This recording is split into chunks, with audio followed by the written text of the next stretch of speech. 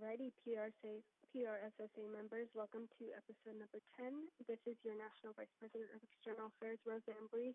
Joining us today is Natalie Asare, a lecturer at the University of Florida, where she teaches public relations, writing, and social media management. Natalie worked as head of social media and supervisor at Bowdoin, where she led result-driven U.S. Hispanic campaigns for national clients such as McDonald's, Delta Dental, and United Healthcare. Natalie also graduated from the University of Florida with a Bachelor of Science in Public Relations and a minor in Communication Studies. As a student, she was the managing director of Alpha Productions, and she now serves as the student-run firm's faculty advisor. Hi, Natalie. How are you? Hi, Rosa. I'm doing well. Thank you so much for having me. I'm excited to speak to PRSSA today. Yes, and I thought it would be super amazing to have you with your work at Bowdoin in respect to Hispanic Heritage Month. So I'm really excited to share this with all the members and to give them a little bit of insight of what you've done. So let me just roll into the first question. Can you tell me a little bit about your experience at Bowdoin and what was the most valuable thing you walked away with? Yeah, absolutely. So I started at Bowdoin actually as an intern once I started as an intern as a student at the University of Florida. And once I graduated, I took on a full-time job at Bowdoin and was there for about 5 years before transitioning to the University of Florida in this lecturer role. And my experiences at Bowdoin taught me the power of culture. And I feel that power every day. And today, it's a business imperative. Brands have to continue to grow and cater to the changing realities of today's America. And as a Latina myself, I feel very much connected to that. It is the reason why I decided to work in U.S. Hispanic communications. I wanted to help brands connect with people like me and like my abuelita and my mom and dad as well. And I can definitely relate to that on a certain level as well as a Latina. Speaking of that, I mean, as PRSSA's National Vice President of External Affairs, a lot of my work does do with, representation, diversity, and inclusion. So I do want to know, what is your definition of diversity and inclusion? What does it mean to you, and what do you think the difference between the two is? So I'll give you a quick example.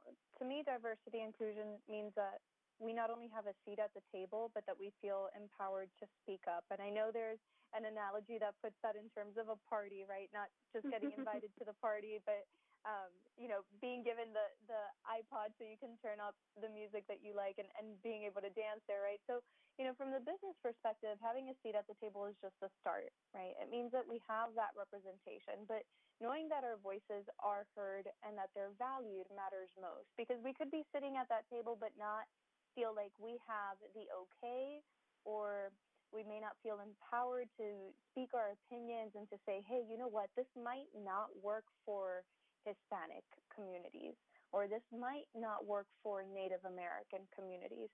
But if we are empowered to speak up and to say something, then that matters. That is inclusion. I agree with that 100%. I think a lot of organizations and companies right now focus heavy on the diversity aspect and fail to include the inclusion aspect of that. And so a lot of the questions that I'm hearing now is, what if we led with inclusion instead of diversity?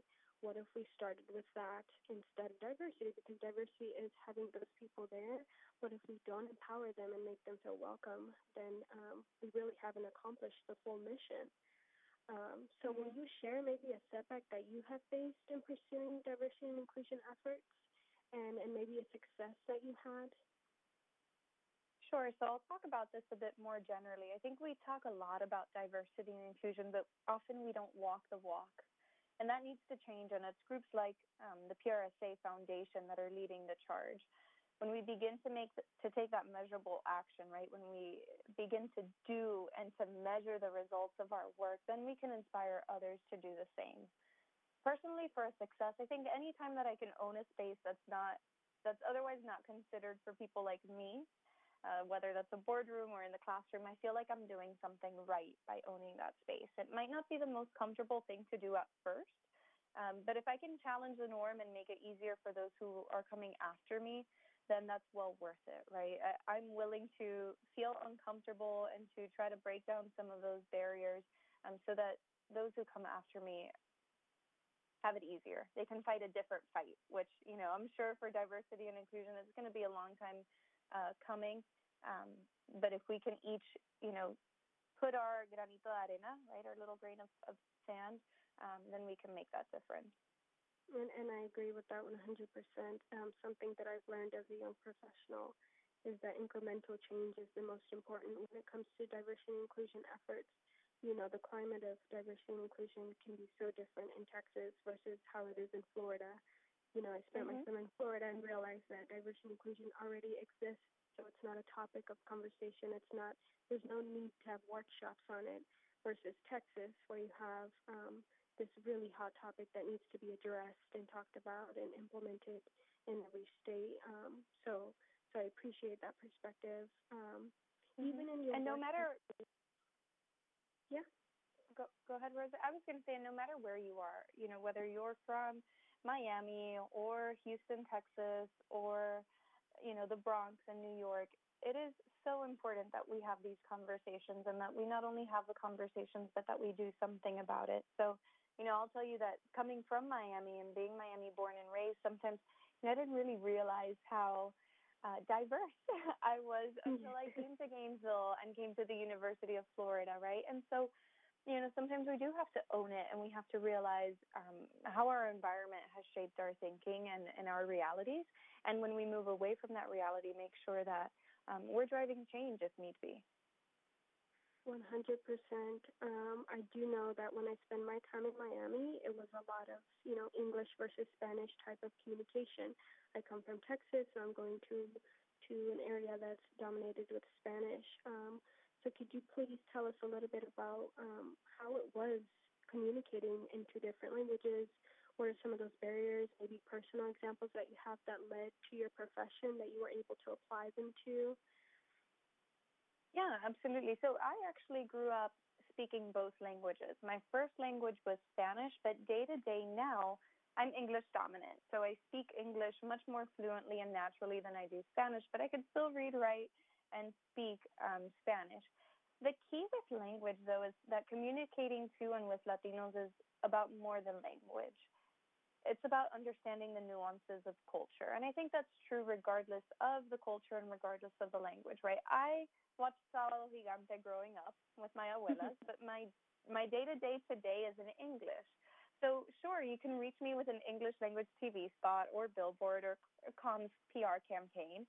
You can do so with a Spanish language one too, right? Because I understand the language and I feel it. But you'll truly reach my heart and my wallet with a campaign that resonates with my bicultural identity, because that is what's unique to me and unique to so many Latinos here in the States today. So I challenge us to think beyond language, beyond the English, beyond the Spanish, beyond the Spanglish. What are those truths that tie us as a culture? Wow, that is a really great thought that I haven't really considered. And that's the beauty of this diversity and inclusion is getting that diversity of thought and really considering your focus point, especially with different audiences. In terms of diversity efforts, what is one way or example that you measure diversity efforts? And where do you get your motivation for diversity and inclusion? Sure. So I'll tackle the measurement piece first, Rosa. And I think it starts with setting measurable objectives first. What do we want to accomplish? Is it, wanting a more diverse workforce across all levels?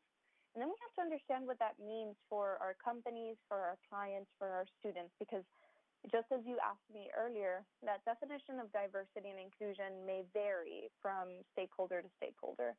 So I think we need to start by setting those standards and collaborating to bring meaningful change. There's a lot going on, a lot of conversations happening in the industry. How can we unite those forces to bring about that change? And to your point about motivation and where I get that motivation, I mentioned to you earlier, I'm Latina too.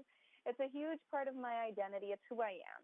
And I feel that it's my responsibility to help pave the way for those who come after me, just as so many have done before me, right? I was at a gala for our College of Journalism and Communications 50th anniversary, and one of the people being honored at the gala was actually the first African-American woman to graduate from our college. And I went up and shook her hand, because if it hadn't been for people like her, I wouldn't have the opportunity to be where I am today. Oh, wow. I, as a young professional, have been faced with that enjoyment and that feeling of reflection and representation, and completely agree that it does a lot for us, even with just one person up there or multiple people, even as a first generation student, building that. And I'm first gen too. So you share the feeling. The struggle is real with that. Building that foundation for other people to continue is definitely something that is really less of an inspiration and more of motivation, which is why I chose that word, because, you know, a lot of people will question, well, what inspires you to do this? And it's really not inspiration. A lot of the stories aren't pretty. It's just really about, you know, what we value and what is built within us. And I think as a first gen, you can understand too that, you know, we don't have that someone to lay back on or to depend on, or even especially in the industry, a lot of representation, and it's our job to build that for future generations and the next wave of communicators. So I did want to ask you one last question. If you could leave the audience with one piece of advice on diversity and inclusion, and maybe even a personal piece that you would like to share, what would you leave them with? Sure. So I will share a personal story, actually. A few years ago, I was with my younger sister. I have a half-sister who was 6 at the time, and she was working on a Hispanic Heritage Month project for school. I'm sure you recall having to do these projects for Hispanic Heritage Month, Black History Month, et cetera, where they, you know, either tell you to pick someone who's Hispanic to do a project about or to pick a country. And so for her project, she had to pick a Hispanic country and write about it. And I remember I was driving her after school back home, and I asked her, you know, which country she had chosen.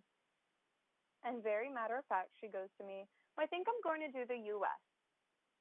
And so I sat there in the driver's seat. She was in the back seat, and, you know, I was a bit confused. And I asked her why, and I told her, you know, typically in these projects, we'll write about our countries of heritage. So for us, it would be Cuba, or my grandfather was from Spain. So, you know, typically you go that route.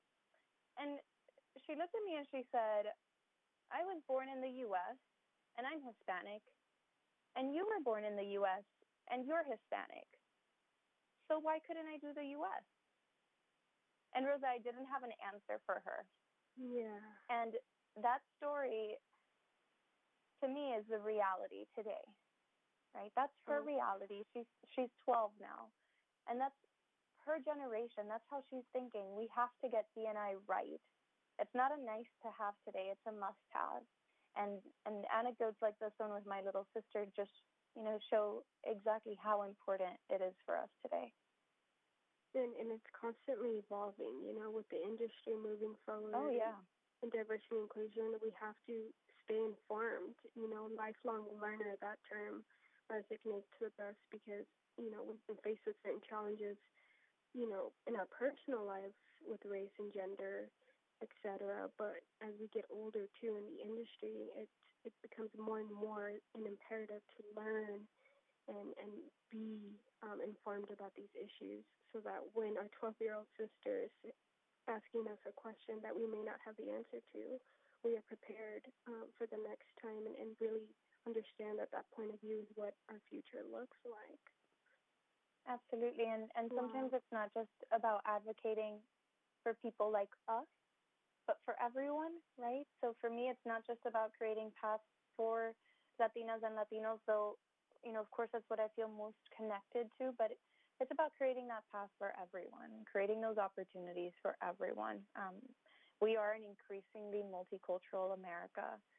You know, our Hispanic music is mainstream music. Black culture is mainstream culture. So how do we evolve to understand our consumer and really to give opportunities to everyone who is talented enough and works hard enough to want them?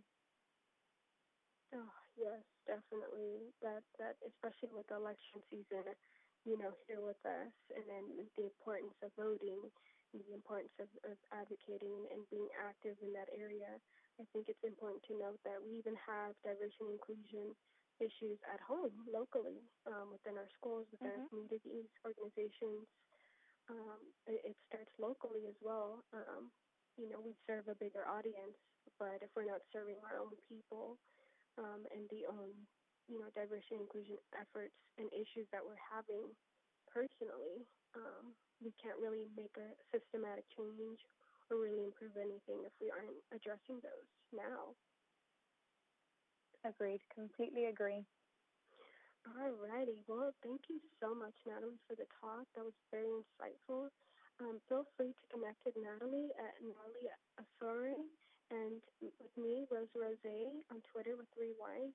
Be sure to tune in next week for episode number 11. Thank you so much, Natalie. Thank you, Rosa. Thank you, PRSSA.